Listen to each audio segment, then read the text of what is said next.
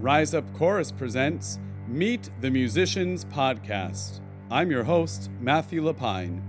Now, let's meet the musicians. Welcome to the fourth episode of Meet the Musicians podcast.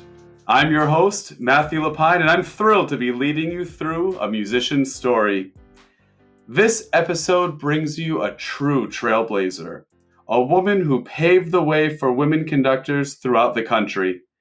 She's a Grammy Award winner whose visionary leadership has created over 70 album recordings.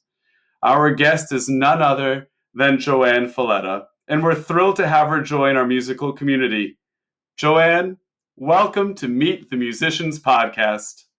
Thank you so much, Matthew. Thanks for inviting me. I'm delighted to be here. The pleasure and the honor is all mine. So, JoAnn, tell us about your early years. Where did you grow up?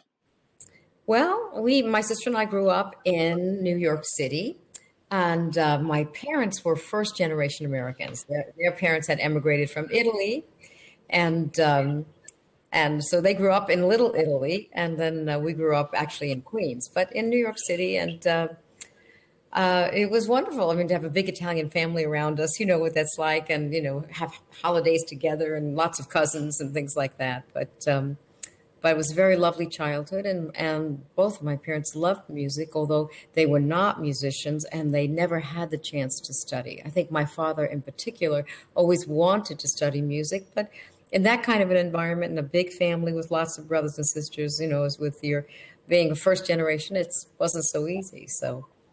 But I was lucky. Did you have family members who just picked up instruments and played, or just got together and sang or made music in any way? Well, I remember my father's brother, my Uncle Charlie, was very musical, and he could play by ear, and he played the guitar, and he played the piano, and it seemed effortless to him. And I think that there was probably some musical talent in the family, but again, it just wasn't a situation where you could choose music over another profession. You had to go to work, and you know you had to work in this new country that your parents had come to, and but there was a tremendous love of music. So records were on all the time, and CDs, and we were singing always in our house. So it was around us. Was there any particular type of music that your family loved? Well, they loved some of the classical music. I think more of the lighter ones, like Strauss waltzes and things like this, you know, that were sort of known.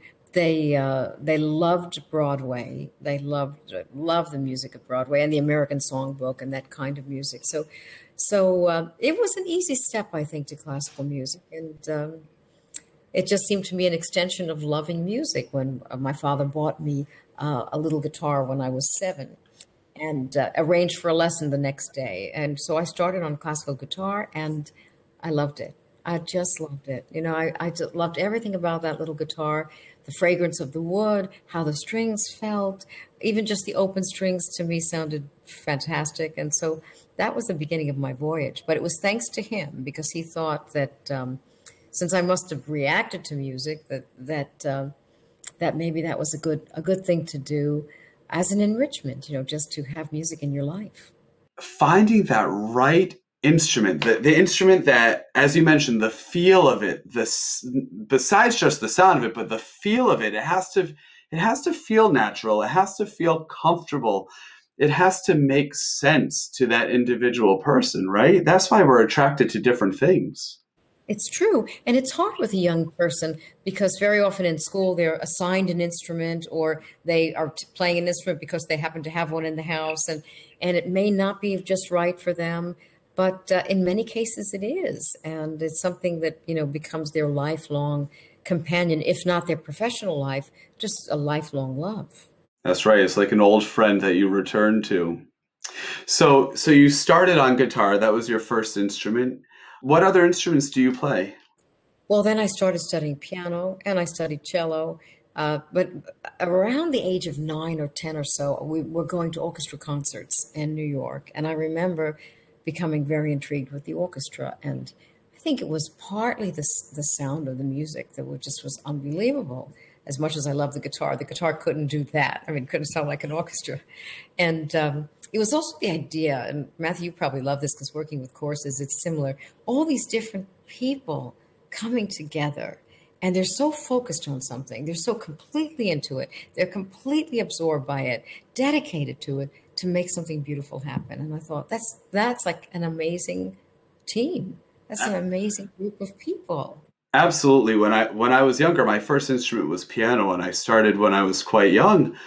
As I got older, though, piano can be a very lonely instrument, especially as a child taking lessons and not necessarily having group experiences. Whereas other instruments, they lend themselves to coming together with other people. Voices lend themselves to coming together with other people, and it sounds like that really attracted you. It did, and I wanted to be in the middle of that somehow. I wanted to be the person that I perceived the conductor was the person who was helping all of that happen. Who was bringing it all together somehow, make letting the musicians be great, but guiding them, and that really appealed to me because I thought if I could be in the middle of that and help that happen. And of course, my parents didn't really know what a conductor did, nor did I.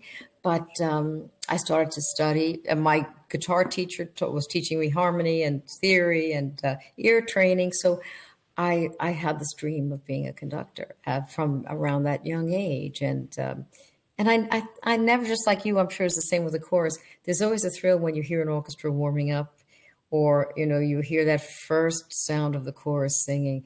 It's like, oh, that's what it's about. That's the magic. That's so. Oh, absolutely. There's no other sound than you might hear an orchestra on a record or on an album, right? But then when you hear in person those pianissimos that are so intimate, whereas you listen to an album, you're turning up the dial to make it a little bit louder because you lose it, right? But in person, it draws you in. It's a completely different experience. It is, and it's almost tactile. It's almost like you can touch that sound. You can feel the texture of it, and really live is amazing. And just the idea of all of the talent that goes into that group who's singing or playing, the amazing talent, the amazing dedication to be doing that. And I have to say, I have the really wonderful privilege of working with choruses once in a while, because we 3 or 4 times a year we'll have a piece with our chorus. And there's just something extraordinary about, in our case, people who are avocational singers for the most part. I mean, some of them are very well trained, but they're usually involved in other jobs in the daytime. And having them come to a rehearsal in the evening and just think about all of the great things they've been doing in the day and how tired they are. But the moment they start singing, it's as if some magic comes into the room, and we're all listening to them, and the musicians in the orchestra are turning around because they just can't believe how wonderful it sounds. I mean, it's something extraordinary. You talk about that magic that comes over you. Do you still feel that when you step in front of an orchestra? I do. I do. I even feel it, when I'm wandering around the room 5 minutes before and they're warming up, and as they usually do, they're practicing the difficult parts. They're talking to each other, but they're working on it. Even that, just the sound of that sort of, it's a cacophony really, but not really, because all of those parts belong and they're just warming up at different times and in different places. I still feel a thrill with that. And then, again, the magic that can happen when people are all on the same page, all playing or singing something different, but it all comes together. And I don't think there's a team like a musical team. I mean, musical teams are something so special because they are there because they love it, they're dedicated, and they create something that no one could do by themselves. And it's purely collaborative. It's not competitive whatsoever. You're in this together to make something incredible. Matthew, that's so right. Kids working together, it's very important they're on teams and that they, work in a group. I mean, that's very important for learning. But music is especially good because no one wins or loses. I mean, you're just making something great happen, and you're part of that. And other teams, of course, you want to win, and the other person has to lose or not make the team or whatever. But in music, it's a different kind of working hard. You're working hard, but you're all on the same team, and you're not trying to win over anyone, but you're just trying to make something incredible happen. So stepping in front of an orchestra, for me as a choral conductor is something that I've never had the opportunity to do. I've never had the opportunity to step in front of a full orchestra as much as when I was younger, that's what I wanted to do. I wanted to be an orchestral conductor. There are so many different sounds happening at the same time. And your job is to bring that together. And to some respect, it must be overwhelming, even for someone as accomplished as you. And I don't mean overwhelming as in not being able to handle it. I mean overwhelming as this sense of awe that just comes over you, and bringing that in, embracing that commonality. It does. Remember, sometimes you have 80 or 90 or 100 people in front of you, and what they can create is so amazing. And so it's an almost unbelievable gift to be in the middle of that music, and it's physically changing. It's life changing, I think. I mean, it really does change people's feelings. People come into the concert hall at 8 o'clock, and they're thinking about their day or their problems, or is everything going to be all right with the babysitter, whatever. They sit down, and 10 o'clock when they leave, they feel completely differently. And they didn't do anything other than listen to that music. And something inside them shifts around, and they leave feeling somehow refreshed, uplifted. Probably they don't talk about it in words, but there's something that happens when you listen to music. And even more so when you sing or when you play it. But when you sing, I think it's even a higher experience, because your entire body is resonating. I mean, you are the instrument and you're singing. And so, it's amazing to be the instrument that creates this sound. So I know that people who sing in choruses um, go through a lot of trouble to be there on time and to get out of work, and they have to eat their dinner, the sandwich in the car, so that they can quickly get into the rehearsal. It's all worth it. It's so worth it, because when they're singing together, there's no other experience like that. And there's no better gift that you can give yourself than to be part of an ensemble, second to none. When you're conducting, when you're in front of an orchestra, there's a fine line between allowing the professional musicians in front of you to do their thing and then you taking over and controlling that. How do you personally walk that line? Everyone does it differently, and I'm so glad you brought this up, because many people listening don't know what a conductor does. Assumes that the conductor is like the tyrant of the orchestra, and that and controls everything, and then everyone has to watch the conductor, and no one is free to do anything except follow the And I'm conductor. sure some And are in some instances. yes, maybe so, or in the past, some That's have been right. that way. But the great thing is that you have this extraordinary talent in front of you, and you want them to be able to show it, to be individual, to be themselves, to be musical in a frame. So, people say, "Oh, you're on the top of the triangle or whatever." I said, "No, no, it's really not that way. It's, as you know, it's inverted. And you're on the bottom of the triangle, and you're trying to help everyone be excellent, or create an environment where everyone can be excellent and be themselves in a way, knowing, of course, that they're on a team." And I think people are willing to do that. They understand, okay, I just can't sing louder than everyone else. I can't, I'm on a team. I have to be part of the team.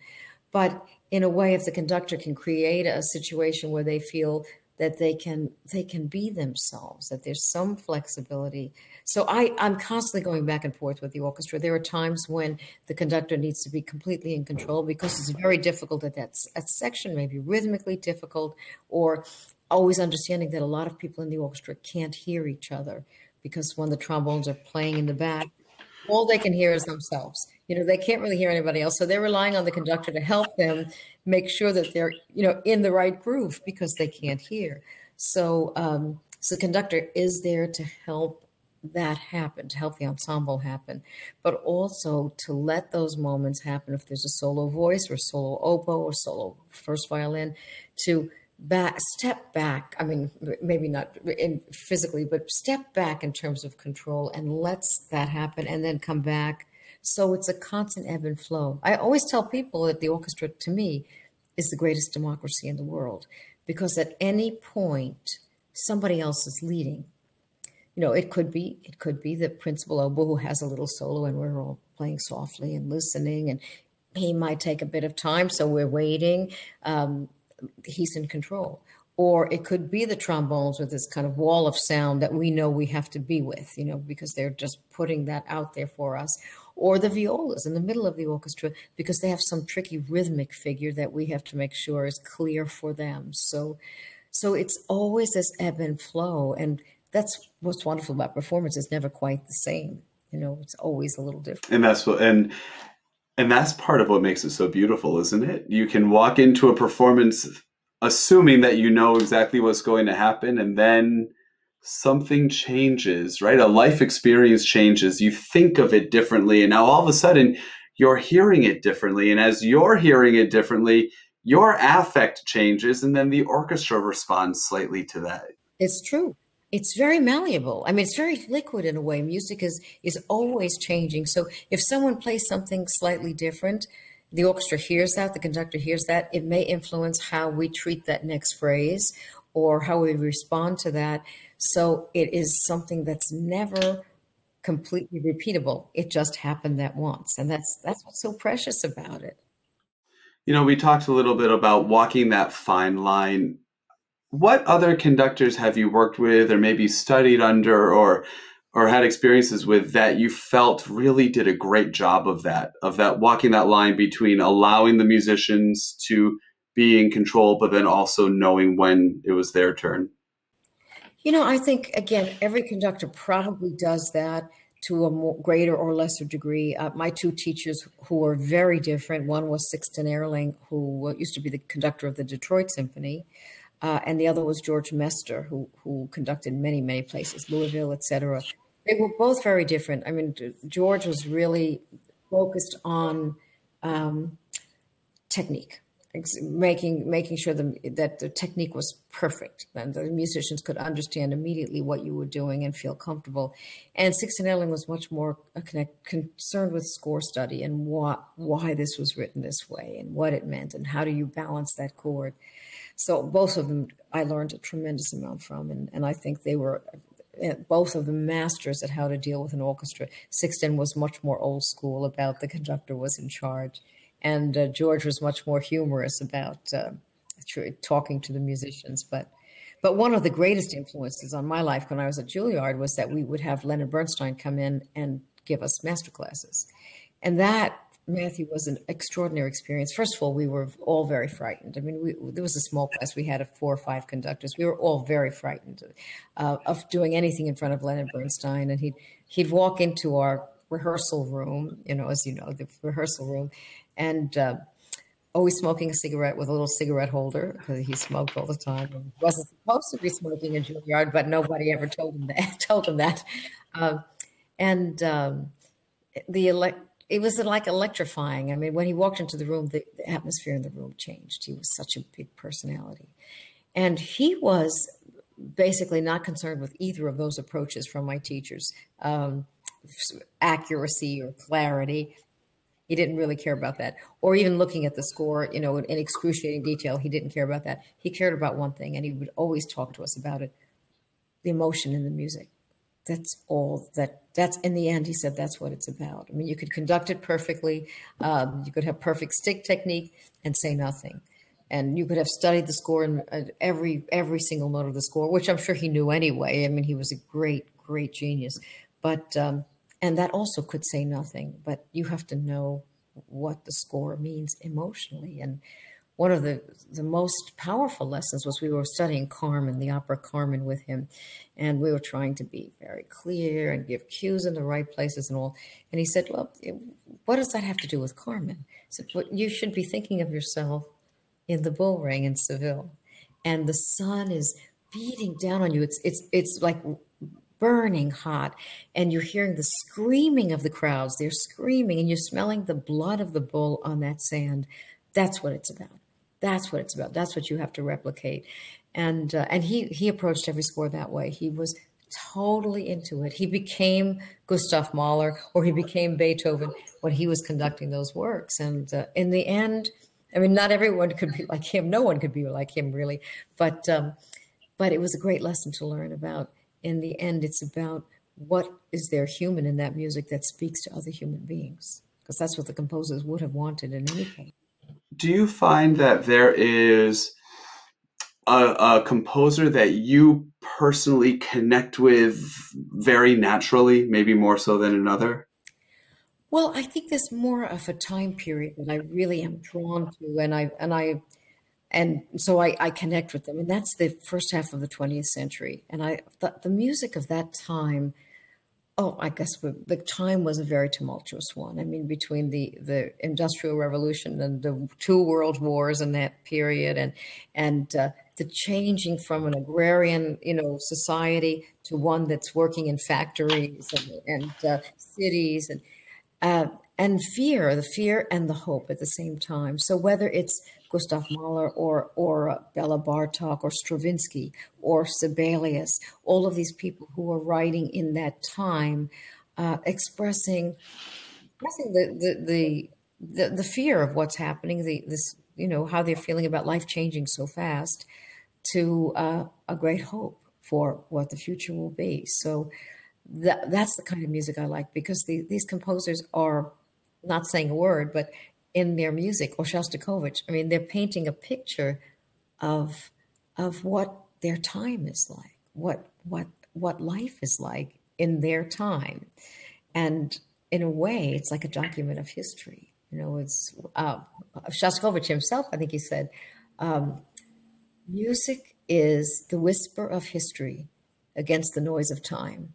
So that all we have left is looking at history is in the music. And in a way, it's really very, very telling, because what do we remember of ancient civilizations? We don't know much about their building plans, or their economic plans, or whatever. We know the beautiful art they left us.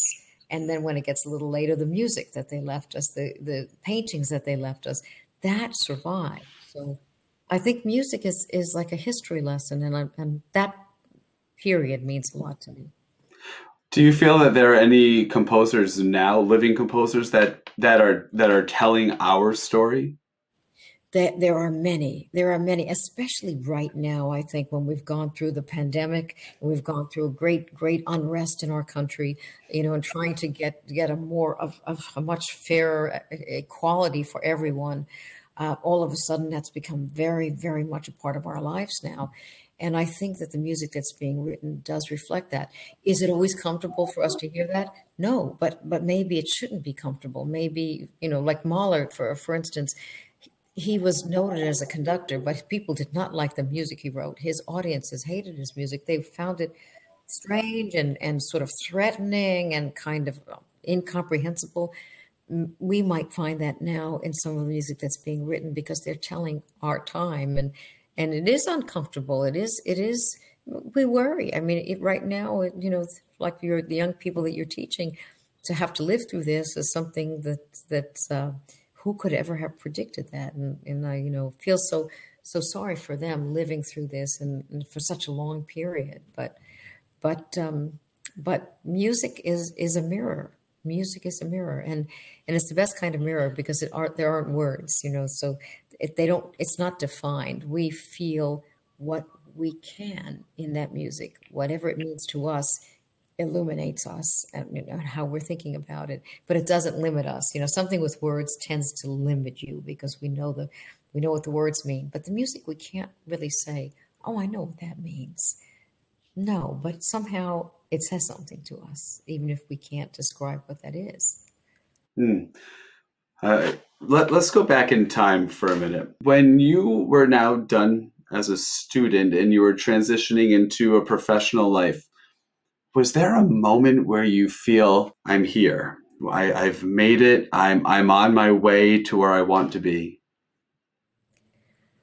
No, I have to say no. I mean, on the way maybe, but I think as a musician, as a conductor, certainly as musicians too, I feel like there's a road ahead of us constantly. We're always learning about new music. We're learning how to lead our groups We're learning from our groups that we're working with all the time. We're changing our mind as we just grow as people and have relationships with people.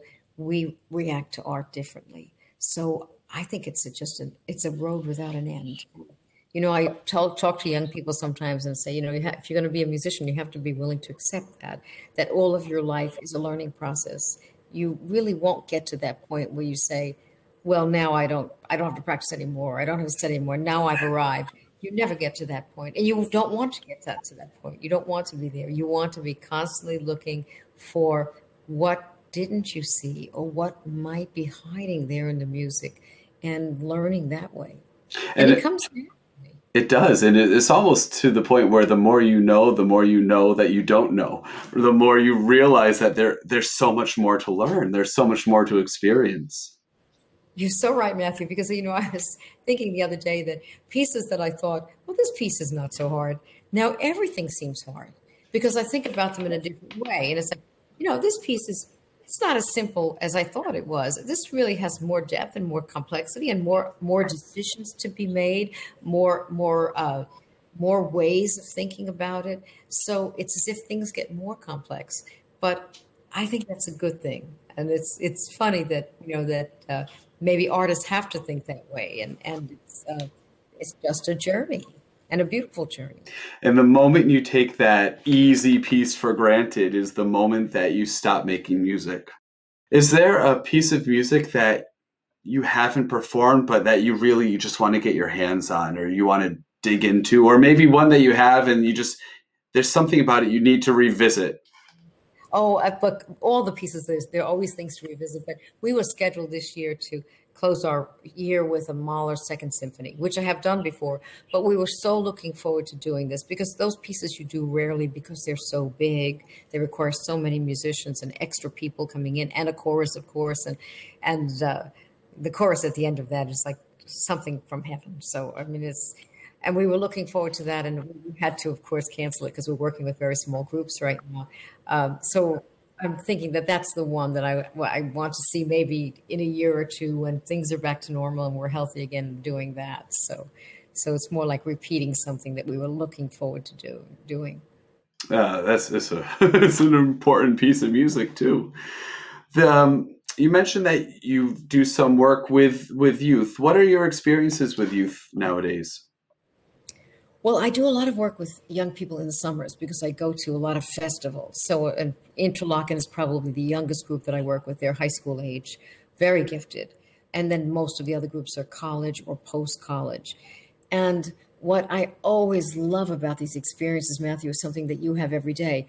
The positive energy, the optimism, the belief in the future of young people. I mean, we probably get more worried about, okay, how are we going to continue to support orchestras and choruses and build them up together again after this pandemic? How can we make sure that they'll be strong and healthy again?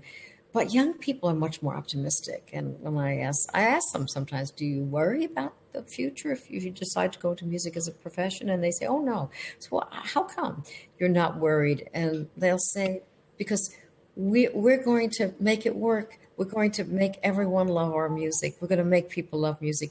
They want to share that so much, so how great music is, that it always makes me feel so optimistic about the future.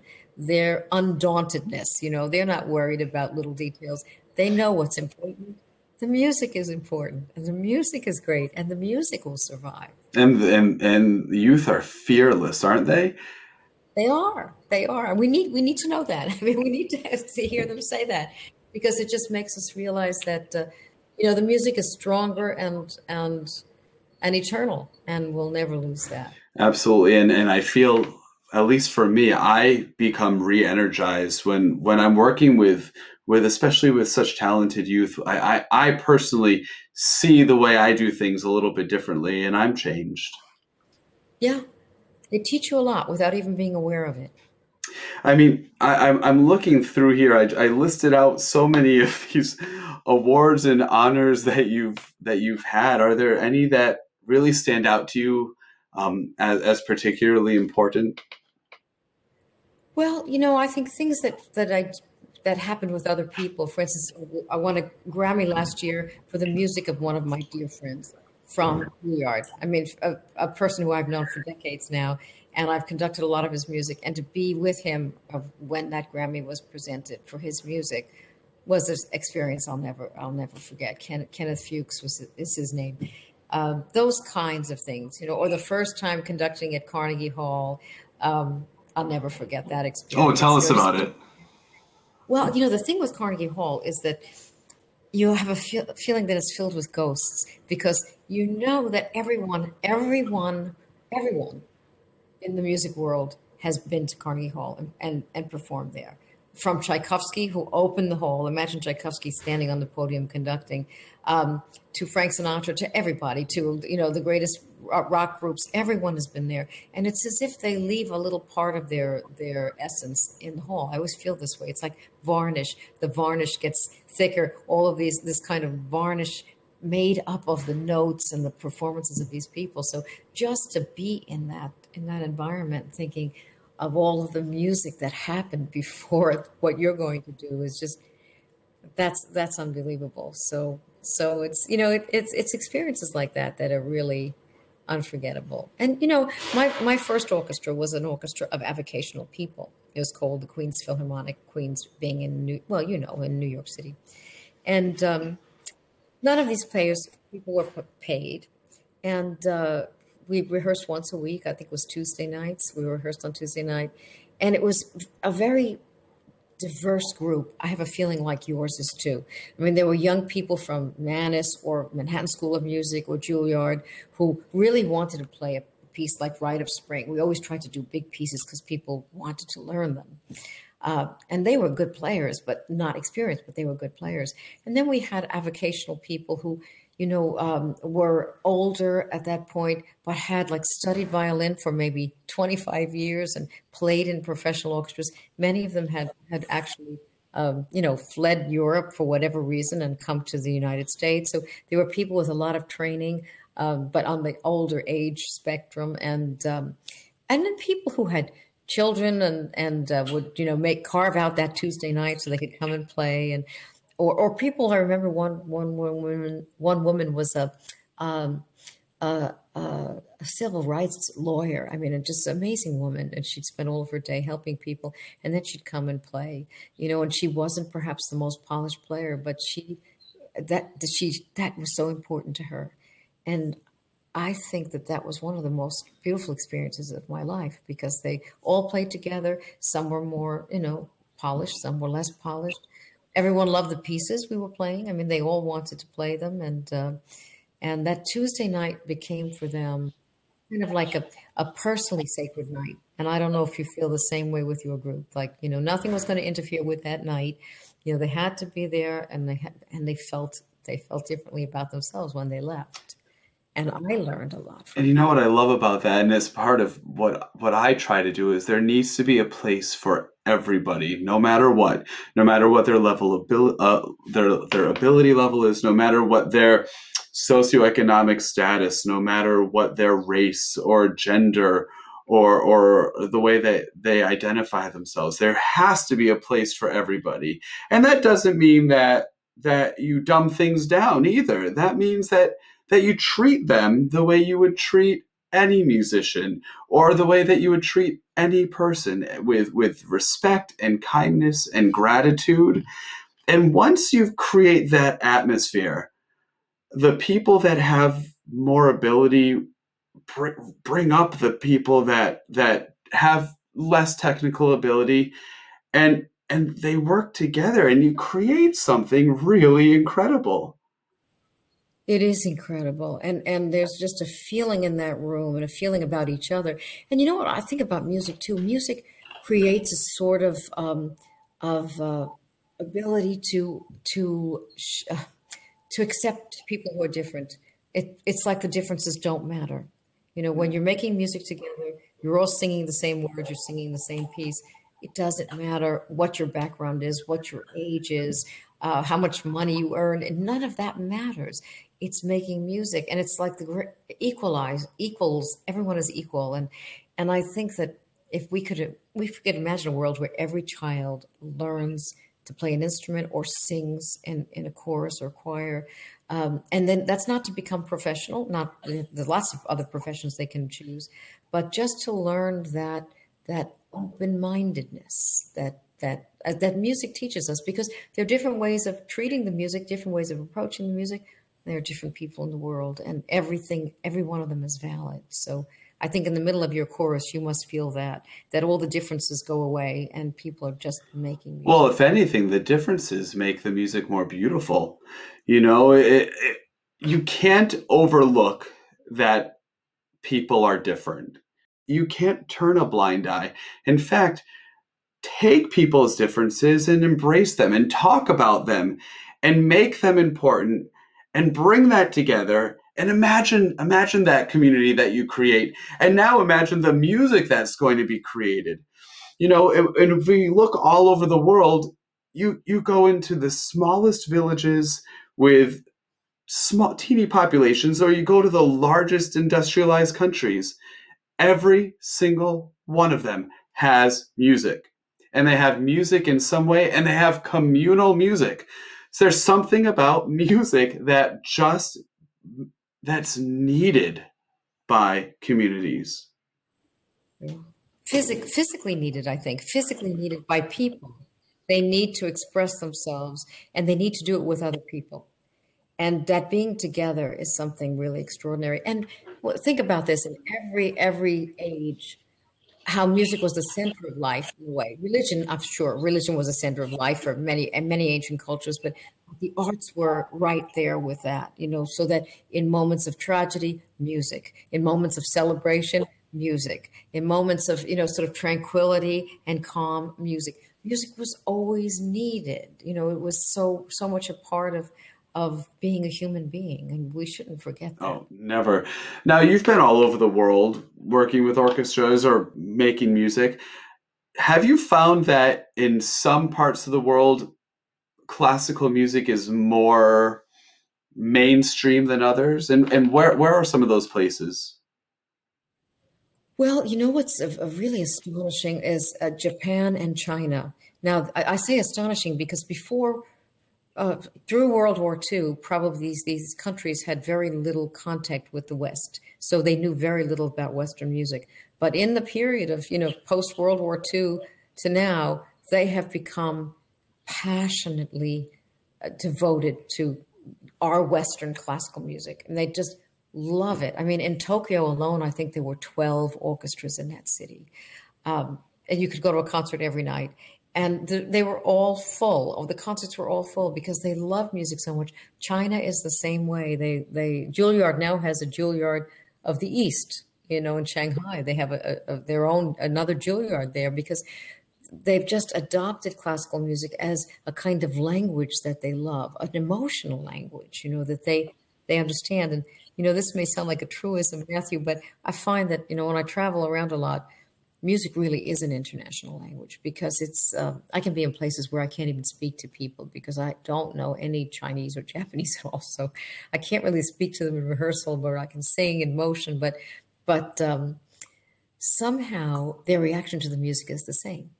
They struggle with the same passages that are difficult. I mean, they get annoyed with how hard something is.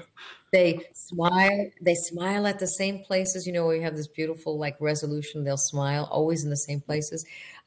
They'll laugh even at something that sounds a little silly. The same, and these are people with completely different backgrounds, but they respond to music the same way. So it must be something about music that we're hardwired in a way for music. I mean, human beings understand music. Again, they may not be able to put it in words, but they feel it and understand it because our brains are sort of in tune with music. Absolutely. The other thing is, and I have to take a step back because my background is a classical background, but it's not just classical music that moves people. It's not just classical music that brings people together. There are so many different types of music, and it depends on where you are in the world of what brings people together. And I think it's important to always remember that, what we do is very important. What I do is important. What you do is important. But what other people who aren't interested in what I do, or maybe the music that you do, is also important. Yet we can all find commonalities in each other's music. And I think it's so important for us all, classical musicians, non-classical musicians, to be very open-minded and learn. One of the things I love about teaching high school music theory is right in the very first couple days of school, I introduce them to all different kinds of music: classical, popular, rock and roll, jazz, very contemporary stuff. But we talk about it philosophically, and we talk about it in such a way that now all of a sudden there is no barrier between this style and this style and this style. It's kind of just, there is music, and you use this for maybe this idea, and then you have this idea, maybe you can utilize this. And finding ways to bring, I think it's important to find ways to bring orchestral music, to bring choral music to a population that wouldn't necessarily have grown up listening to it.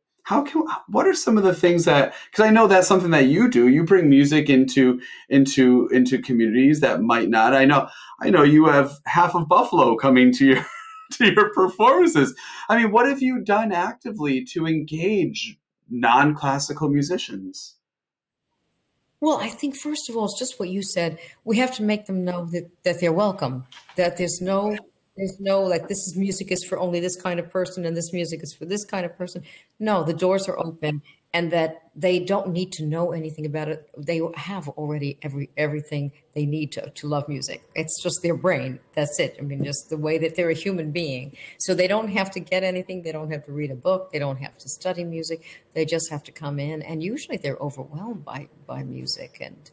And it's amazing to see how there is something similar at the core. I remember when I was working in California in a community that had a lot of sort of Southeast Asian immigrants, very poor people who, were settling down and trying to earn a living. And we would bring them into the concert hall. They'd never heard Western classical music. And at first, the first time, we were absolutely sort of kind of shocked because they laughed. And then we realized that whenever something was delightful to them, they would laugh. So if it got to a beautiful chord, they would laugh. And we would, what are they doing? They would just laugh with happiness. And I thought, well, that's great. I mean, they're just expressing that they like that, and we sort of don't laugh as much as we should probably, but they did laugh every time something was beautiful. And it's amazing to think that music touches people so much. It's just amazing. I'll tell you one quick story because I think this is so beautiful. Some Swedish anthropologists were visiting a pygmy tribe to study their music. They were musicians, musicologists, and they were trying to understand the music of the pygmies because they had their own music, and it meant something. Every kind of mode thing meant something. So before they left, the pygmies wanted to know what kind of music they listened to. And one of the Swedish people had, sort of earphones and gave it to the pygmies. And it was ABBA. Now, I don't even know if you know who ABBA was, but it was a very Swedish thing.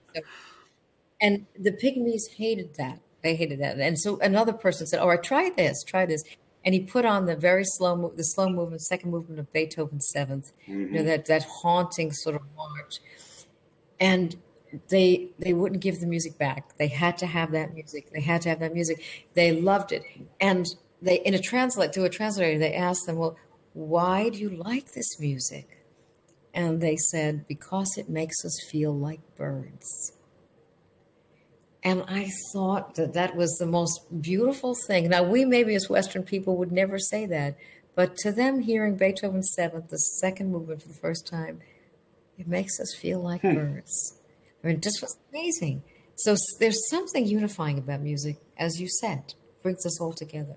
That's fascinating. It just shows me that there's some thread in there that can hold us all together. And, if somehow every young person had that chance to feel what that feels like, making music, because listening to music is great, but actually making music, singing or playing, that's something else. Then the world would be a much better Mm. place. I think the arts are crucial classes because people find themselves. These young people find themselves, and they can be successful. And in being successful, then they can help other people be. Yes.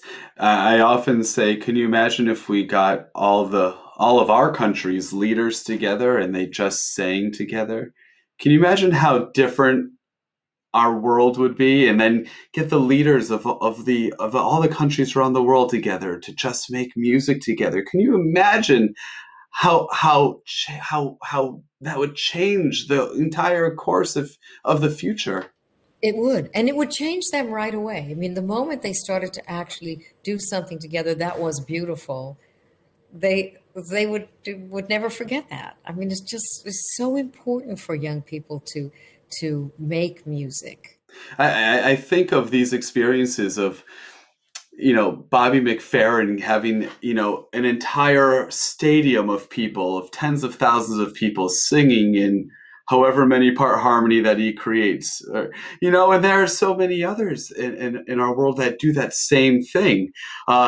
Just what kind of a changing experience. And there might be 30,000 people in the room, but you feel connected to every single one of them, don't you? You do. You do. I remember once observing this. My percussion section in Buffalo was giving a percussion class to a group of high-level bankers. They'd been brought in as a team-building exercise. And these high-level bankers were extremely serious. And you could tell, Matthew, that they thought this was fine. Well, they had to do this team-building thing. And so they were just not going to enjoy it. They just were sort of annoyed where they could have had half a day off. And so they started out very suspicious, very non-engaged, and then they started. Our percussionists, they gave them all a drum, and they said, "Okay, let's do call and answer, and it's going to get harder and harder. So just listen carefully." They'd play some simple fragment of a rhythm, and then they'd have to play it. In about 10 minutes, those people were so into it. I mean, they were like overly into it. They were laughing. They were transformed from these rather dour, kind of disengaged, almost resentful of having to be in this exercise, to people who they didn't want to go home. They just wanted to play the drums. And it just shows that there's something so powerful. We just have to unleash it and let people be in the middle. Absolutely. What do the words rise up mean to you and in your life? When I looked at that, because you had mentioned that question, and I have this image of what rise up means to me, and you'll understand it as a conductor. That moment when you're working with the chorus, we have long rehearsals, 2.5-hour rehearsals. So the chorus is almost always sitting, especially at the beginning of the process. So they're sitting but then it comes towards the end of the rehearsal and you say to them, okay, let's all rise. Let's rise up. And they stand up and they sing full voice. And it's like, yes, that's what we were working on so we could do this. So when you said wrote the words rise up, I thought that's that moment when we say, okay, we worked on this for 2 hours and we got it. We worked hard on little fragments of it. Now we're going to stand up and sing it. And you know better than I. And when you stand up, of course, your body sings much better. You sort of open and loose, and you can sing, and you're ready to sing at that point. So it's so beautiful. Right now we feel so deprived of not having people sing. It's so, and not being able to sing in groups. That we realize how important it is to us. But that great moment when they stand up and say, okay, we're not tired now. We're ready to stand up and sing. And so, I mean, rise up. It's a kind of, it's a metaphor for just looking towards the sky and seeing how beautiful life is. And singing. I love that. And I'd be remiss if I didn't ask, how important to you is it that you are, I don't know if it's the first or one of the first women to conduct a major orchestra in this country, and one of the first around the world? Is that something that you hold dear? Not really, Matthew. And I have to say, why not? I didn't realize that women didn't conduct. And again, like just saying, my parents were not musicians, professional musicians at all. And so I I didn't know. I only found that out when I entered a conservatory and my teachers started to say, this is going to be a tough situation because there's not women who are really well known yet.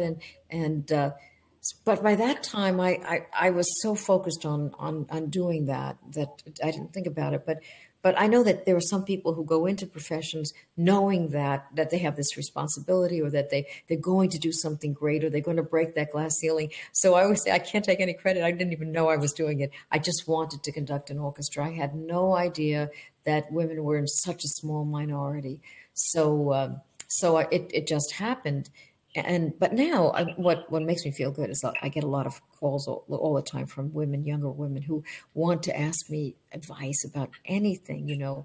What should I wear, or how do I deal with it? How do I deal with a board that I have to work with, or any kind of issue that they have, which we all have in any kind of leadership role, and that the experiences I've had maybe can help them, or at least let them know that it's happened before. And, there are ways that it can get better and it will get better. But I think it just happened to me because, sort of by accident.